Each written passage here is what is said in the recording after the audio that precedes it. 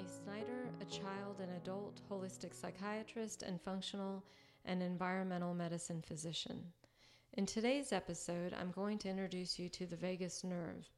The vagus nerve is essentially what keeps our body calm and relaxed. Because of this, it's one of the most important determinants to our physical and mental well-being.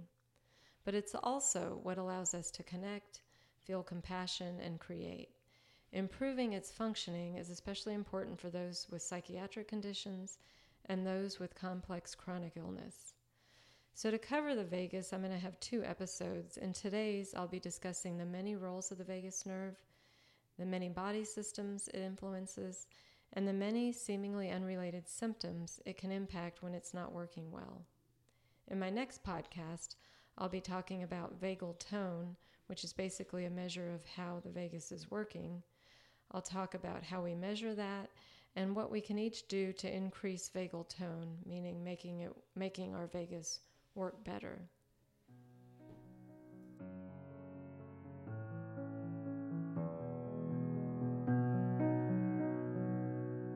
Before we get to the science, know that the vagus is all about safety. You might be thinking you already feel safe. We certainly don't face animal predators or an enemy tribe like our ancestors, but we still experience threat, and actually we experience it day in and day out. It may be a family conflict, a toxic workplace, the evening news, a political Facebook post, a honking driver, or the tone of someone's voice. The threat may be recalling what we said or didn't say, or imagining we'll lose our train of thought in a presentation. It may be the endless chatter of things we have to do. If we experienced early life adversity, abuse, trauma, the threat may be a type of person, or it could even be people in general. It may be a smell or a sound related to an event we don't consciously remember. And for those of us with complex chronic illness, random, frightening, and confusing symptoms can lead some of us to experience our own body as the threat. Other threats our body perceives that our thinking brain may not are microbes. That could be candida, mold, viruses including COVID-19, Lyme, Bartonella, and or toxins made by those microbes. There are also toxins we accumulate from the outside, such as metal toxins, different chemical toxins, and mold toxins. Or it can be a soup of all of our toxic exposures. We come into the world with a level of toxicity, and we basically have a threshold that when reached will alarm our body. And how quickly this happens, if at all, depends on the amount of exposure and how robust our inherent ability to detoxify is. And we all vary in how able we are to detoxify. So we can and should simplify our activities, relationships, items, and exposures to those that support our well-being. In these times, we can also, and should, I would argue, bolster our ability to detoxify. Still, however, modern life will be more stressful and toxic than our bodies were designed for. Our stress response was meant for infrequent threats, not for daily living.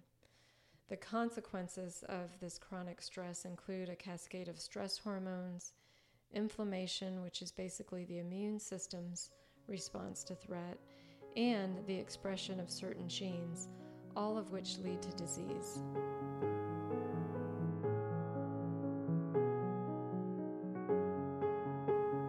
So I'd like to elaborate just a little bit more on disrupted attachment in early life, emotional trauma, and toxicity. We have neurologic pathways in our body, and certainly if someone's been under chronic stress, those neurologic pathways for chronic stress will be reinforced over time. And this can especially happen in early childhood when there's a lot of our wiring essentially going on. But it can also happen later in life through trauma, repeated trauma, and the repeated recalling of traumatic events. It is well known that those with early childhood adversity are more at risk of disease later in life. This is likely because They have overly developed neurologic wiring for survival. Even when out of harm's way, their body doesn't feel safe. Similarly, people with high levels of toxicity often don't feel safe, even though they don't necessarily know why. This trauma and or toxicity can lead to a sensitization, which is basically a phenomenon in which the stress centers in the midbrain, and again, this is not the thinking part of the brain, so these stress centers are essentially staying on and reducing the functioning of the vagus nerve, which we'll be talking about. Likely, most of us with complex chronic illness or psychiatric conditions were actually born with a wiring for danger due to a mutation in a gene involved in stress hormone pathways. This is argued by Dr. Sharon McGlathery's RCCX theory, which is really brilliant theory and worth looking at and trying to understand. There's a website that she has that goes into great detail. But I would add that just as our collection of genes isn't our destiny, neither is our wiring. And this brings us to the topic of neuroplasticity. Our nervous systems are more malleable than we might think. With the help of the vagus nerve, we can repeatedly give our body and the brain the experience of feeling safe. The magic of neuroplasticity is that we're constantly forming new neural pathways, and the more we have an experience, the more those pathways are reinforced. So if we're chronically thinking and talking about our problems or our symptoms, we're further reinforcing pathways of defense. Instead, however, we can choose to chronically think about what we're grateful for, even when it's not easy, and we can chronically help our body feel safe with the tools that access the vagus nerve that I'll be getting to in the next podcast. So think of the vagus nerve as a brake that we can use when we need to decrease our physiologic reaction to stress. And we can fine-tune that brake and have it working so well that it starts to mitigate our body's response, even before we realize we're under stress. So we can become exceedingly resilient. And when we're stressed, then we're able to bounce back to a calm state more quickly.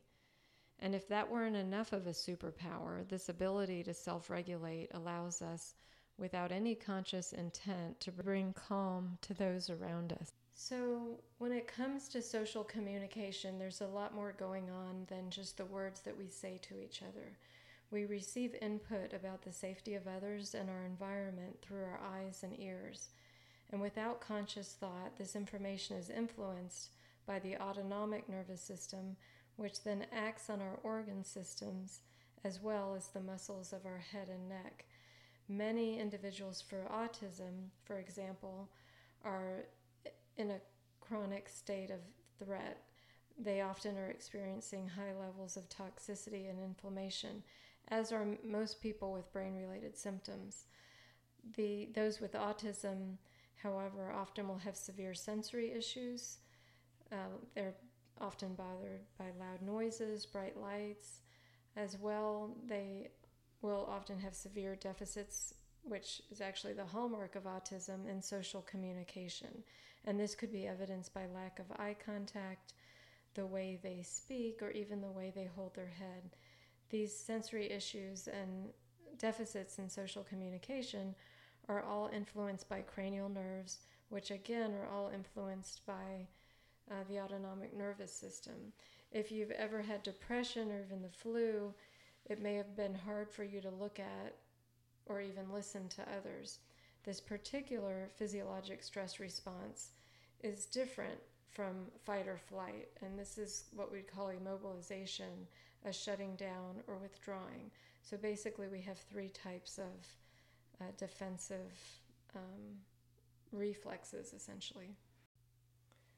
So there's evidence that ancient cultures not only recognized the importance of the vagus nerve, but that they revered it. Anatomically, this large nerve would have been difficult to miss. It is the longest cranial nerve in the body, going from the lower part of the brain down the neck, all the way into the abdomen, with many offshoots along the way. Vagus actually means wandering in Latin.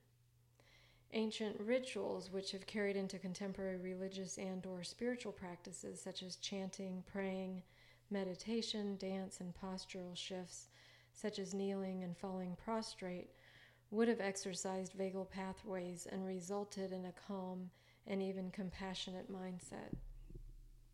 It seems that our ancestors were more embodied, while we tend to be more in our heads, analyzing, reasoning, calculating, and judging. For many of us, we think of our bodies as something to make look better, to work better, to give our ego what it wants. We often will outsource experiences like singing and dancing to a very few celebrities. Thoughts of singing and dancing, and even of meditation, can often trigger a stress response for people. Growing research, however, into the impact of meditation, yoga, singing, dance, and breathing practices are proving that when it comes to lowering the stress response and thus healing from disease, really it's the body and not necessarily the mind where that is facilitated. So again, only when we feel safe and trust that we're okay, which in these modern times can take practice, are we able to grow and repair physiologically, to tap into our higher or greater selves, to create, to engage with others, and feel compassion. When our bodies perceive a threat, our physiology will kick into survival mode. And that can be, again, fight or flight, which might look like anger or panic, or a shutting down and immobilization. We suspect is the case with depression and autism. Such states are not conducive to connecting with others, nor to recognizing their needs or suffering. In fact, many of those amongst us who are seemingly insensitive to the experience of others likely are living in some type of chronic survival mode. So whether we intend to or not, our sense of threat or our sense of safety is conveyed by our facial expressions and the tone of our voice. Depending on how self-aware those around us are, they may take their own unconscious physiologic response into their next encounter, or they may take what their body is telling them all the way up to the reasoning part of the brain, observe what is happening, and then choose to stop the contagion. We all have the choice to observe, to set emotional boundaries, and know that we don't have to take on threats of those around us.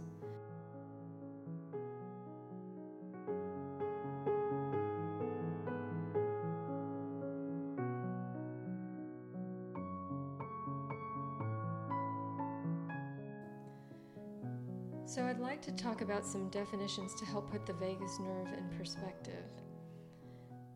And I'm not going to spend a lot of time here, but if you do want more of the nuts and bolts of some of these definitions and some of the science, I would refer you to my website, Courtney Snyder, MD, and my most recent blog post, The Healing Power of the Vagus Nerve in Brain Disorders and Complex Chronic Illness, goes into much more detail. So basically, I'm going to be talking first just very briefly about the central nervous system, so that when I talk about the autonomic nervous system, which is not part of the central nervous system, you'll understand what I'm not talking about. So the central nervous system, if we're thinking more about the thinking brain, the cerebrum, where we think and learn, this is involved in our emotions, muscle movements, our senses. Also in the brain is the brain stem, the bottom part of the brain, and it connects the thinking part of the brain with the spinal cord. And then there's the cerebellum, which controls balance and coordination. Then we have the spinal cord, which sends messages between the brain and the rest of the body. And this information is going bidirectionally, so sending messages so we can move our muscles and joints and limbs, but also bringing information, sensory information, back to the brain. So again, there's a lot going on that's below the thinking part of our brain that is impacting our emotions and how safe and how secure we feel in the world. And so that's where the autonomic nervous system comes in, of which the vagus nerve is one of the key players. So the autonomic nervous system controls automatic functions that happen beyond the brain's conscious awareness. This starts in the brain stem, which I referred to, and spinal cord. And there are actually three parts to the autonomic nervous system. One part is the sympathetic, the other is the parasympathetic, and then the third is the enteric. So the sympathetic nervous system is activated when we are feeling under threat. This prepares our body to fight or to flee by moving blood to the heart and muscles to help us move faster, and in doing so is moving blood away from the digestive tract. So it involves a constriction of blood vessels to send blood to needed areas, an increase in heart rate, decrease in blood flow to the GI tract, decreased intestinal activity, increased respiratory rate, and immune system activation, which is especially important because if someone's in this state of fight or flight chronically, they are inevitably going to be having inflammation. And the reason for this, as far as our defensiveness, is that if we were going to be attacked or had an infection that was activating our sympathetic nervous system, the immune system would be ready to come in and deal with the potential trauma or infection. But of course, when that's happening all the time and happening when it shouldn't be happening, then that inflammation is basically damaging to the cells and tissues of our body. So we've all heard terms such as, my heart was about to jump out of my chest, I had butterflies in my stomach, I had a knot in my stomach, I couldn't catch my breath. Those are all sympathetic nervous system. I mean, we have a language for it, but that's fitting for what's going on in our body when we're feeling threatened, or when our body is feeling threatened. We can be having that without conscious awareness. The parasympathetic nervous system, on the other hand, is that brake that I referred to. It's the brake on the sympathetic nervous system that allows our body to rest and digest. So, and two, with that, allows us to engage with others, to feel compassion, to connect, and to create. The vagus, again, is the main component. And when the parasympathetic nervous system is activated, there's a dilation of blood vessels, a decrease in heart rate, an increase in blood flow to the GI tract. There's increased gastrointestinal activity, so the bowels are moving, basically. There's decreased respiratory rate. And the enteric nervous system is what we refer to as the second brain. And I won't be talking a lot about it other than to say it's a mesh-like system of neurons that connects the sympathetic and the parasympathetic nervous system to the GI tract, and it's how these systems all work together. And it's basically part of this gut-brain connection, this bidirectional connection between the brain and the GI tract that really is the way our emotions and our cognitive abilities are impacted by what's going on in the gut.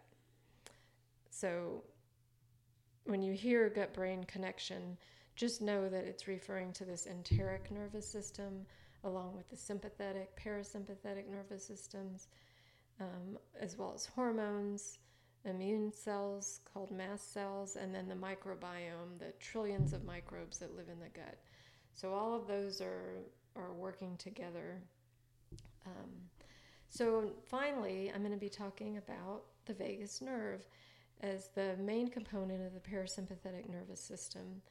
And first I'll be introducing it, talking about what systems it affects and what influences it has on the body. So the vagus nerve is considered cranial nerve 10. There are 12 cranial nerves. The others are responsible for much of the sensory and motor functions of our head and neck. And actually, though we say the vagus nerve, it's actually a pair of nerves that emerge from the left and right side of the lower half of the brainstem before wandering down the neck and into the chest.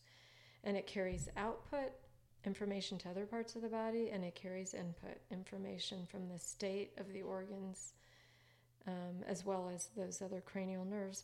And it supplies nerve fibers to all the organs except the adrenal glands, from the neck all the way down to part of the large intestine. And I'm going to comment on this really important theory by Dr. Stephen Porges called polyvagal theory, which emphasizes that there's actually two separate nerve branches coming from two separate parts of the brain that fuse together to become the vagus. There's the dorsal aspect that relates to the shutdown, freeze, immobilization response. Again, that third defense mechanism that is different from fight or flight. And then there's the ventral aspect, which is especially important in social communication. Now, when the dorsal vagus is activated, that's usually when we're facing overwhelming stress, where fighting or fleeing aren't options. Instead, our body conserves resources, which in this case is blood flow, and immobilizes or freezes or shuts down. So if you imagine that animal that feigns death reflexively when they're about to be killed by a larger animal who is seeking fresh meat, and then they seem to be dead, and then the lion or what have you drops it and then walks off, and then the small animal jumps up and runs along. That is the dorsal vagus at play. And again, this is a primitive part of our nervous system. And when we are in extreme danger or have traumatic events, real, imagined, or for some people even remembered, this dorsal vagus response can occur. And I would argue that even significant toxicity can contribute to this as well. And physical responses might look like nausea and sweating, loss of bladder or anal sphincter control, slow, shallow breathing, or something called postural orthostatic tachycardia syndrome, or POTS, which involves lightheadedness, fainting, and rapid heart rate triggered by standing up or after lying down. Psychiatric symptoms of this dorsal vagus being activated could be disassociation, feeling disconnected from your current environment, depersonalization or derealization, feeling outside of oneself or feeling that the environment isn't real, and arguably even depressive-like behaviors, which are a seemingly more chronic state of dorsal activation and immobilization. And that would be loss of appetite, decreased energy, apathy, social withdrawal, helplessness, hopelessness, problems concentrating. The ventral vagus is a newer circuit, also called the myelinated vagus, and it is related to our feeling safe, supported, and feeling the ability to socially engage, create, and feel compassion for others.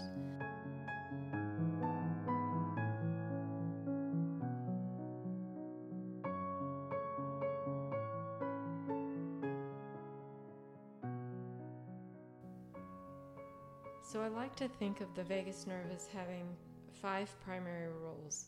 One is as a peacemaker, allowing us to feel calm and in fact to share that calm feeling with those around us. The overseer of bodily functions, as I mentioned earlier, as far as digestion, cardiovascular system, and the respiratory system. It's an activist against inflammation, a filter against sensory input, and a influencer of our social communication. So just to add a few details to that, the way it is the peacemaker is the vagus releases a neurotransmitter called acetylcholine, which counteracts the effects of adrenaline, which is from the sympathetic or fight or flight response. and that acetylcholine tells our body to relax. As far as its function as the overseer of bodily functions, it basically is responsible for all things digestive, from the end of the esophagus to part of the colon. It carries information in both directions, from the brain to the gut and from the gut to the brain. And some of the more specific roles are actually salivation. It's needed for the breakdown and taste of food. The vagus is involved in swallowing and our gag reflex. It influences the production of stomach acid, which is needed for the digestion of food to prevent overgrowth of certain microbes in our stomach, including candida. It also impacts the acid-base balance of other parts of the GI tract. It is responsible for gastrointestinal peristalsis, which is basically motility from the stomach all the way to the large intestine. And this is what would keep us from becoming constipated. This is essentially what is moving our bowels. It is even involved in vomiting. It is what helps us secrete contents from the gallbladder and the pancreas. So we need bile from the gallbladder, and we need digestive enzymes from the pancreas to help us break down fats, proteins, and carbohydrates. Interestingly, also, the vagus decreases intestinal permeability and thus our vulnerability to leaky gut. Consequences of permeability in the gut lining include autoimmune type symptoms, and this is where food particles could be making their way through the gut lining into the bloodstream, and then an immune response occurs, which then can cause damage to particular tissues in the body, resulting in autoimmune conditions. So this could be Hashimoto's thyroiditis, it could be multiple sclerosis, it could be rheumatoid arthritis, wherever the seeming area of the body is impacted, and there's often a genetic influence there as well.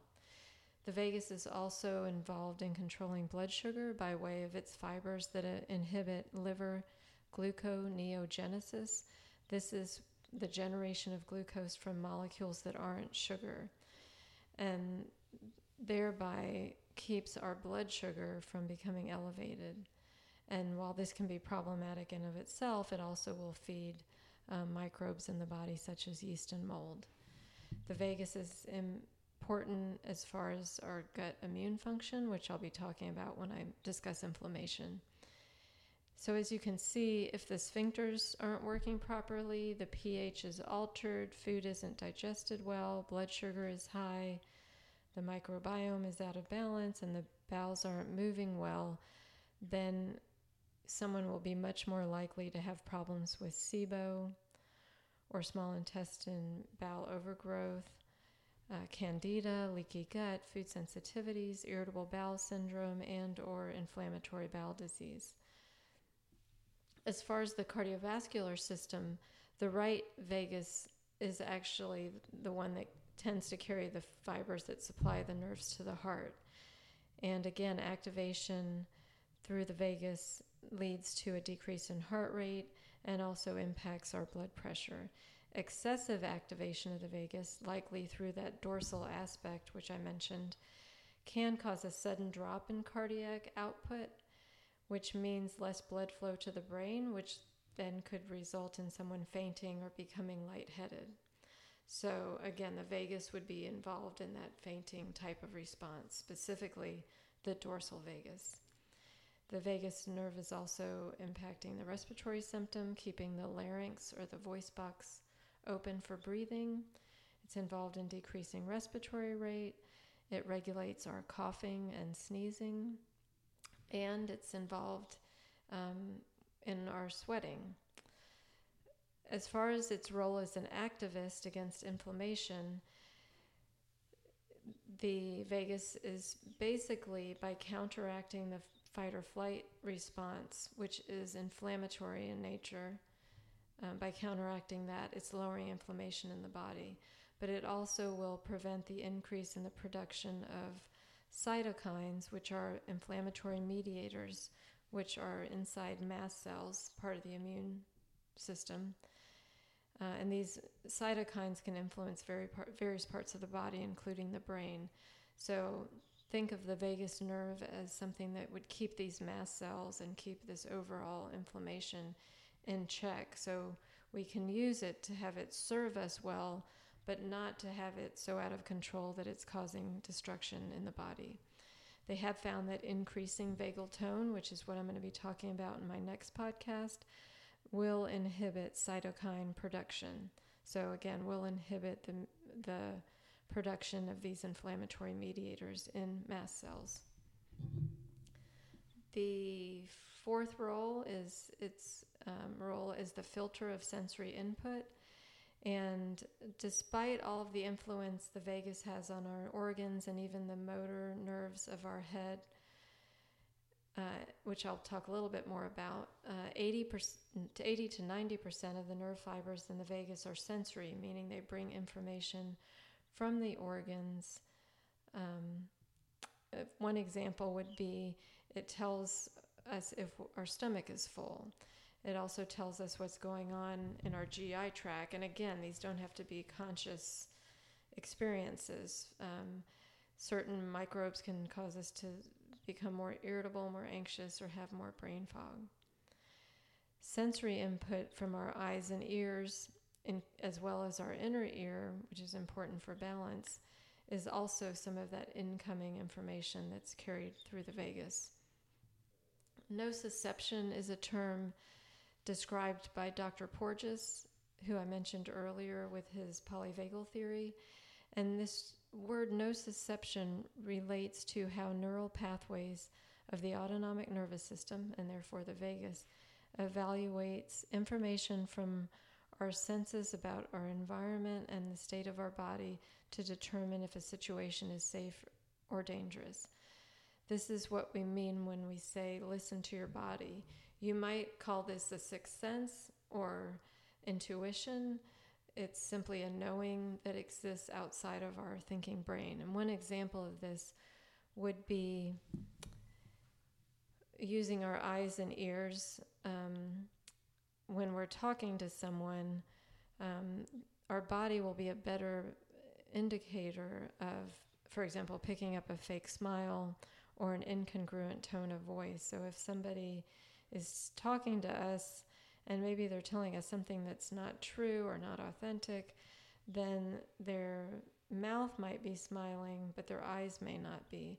And the words might say one thing, but the tone might say another. And so this is, again, where it's important that we listen to what our body is communicating to us. Because of this involvement of the vagus, if there is a nerve problem with the vagus, our overall sensitivity to incoming information can be amplified as well. And this might look like a hypersensitivity to loud sounds or to bright light or being bothered by certain smells. It could also impact our balance, as I mentioned, because of the inner ear. There is evidence that vagal circuitry is interconnected with the vestibular system, which would explain why vagus nerve stimulation, which I'll mention in my next podcast, has been used to treat vertigo in vestibular migraines. Lastly, the vagus is an influencer of social communication, which I've talked some about previously, but just to circle back to that. And this is by way of, again, its strong influence on the cranial nerves and instead of their input, which I talked about with sensitivities, now I'm talking about the output which controls the muscles of the head, neck, throat, voice box. So this would influence our speech, our laughing, singing, ability to visually track and easily make eye contact. And when we are speaking and when we are laughing and when we are singing and when we are visually tracking, we actually are stimulating the vagus nerve, which will become important when we talk about strategies for improving vagal tone.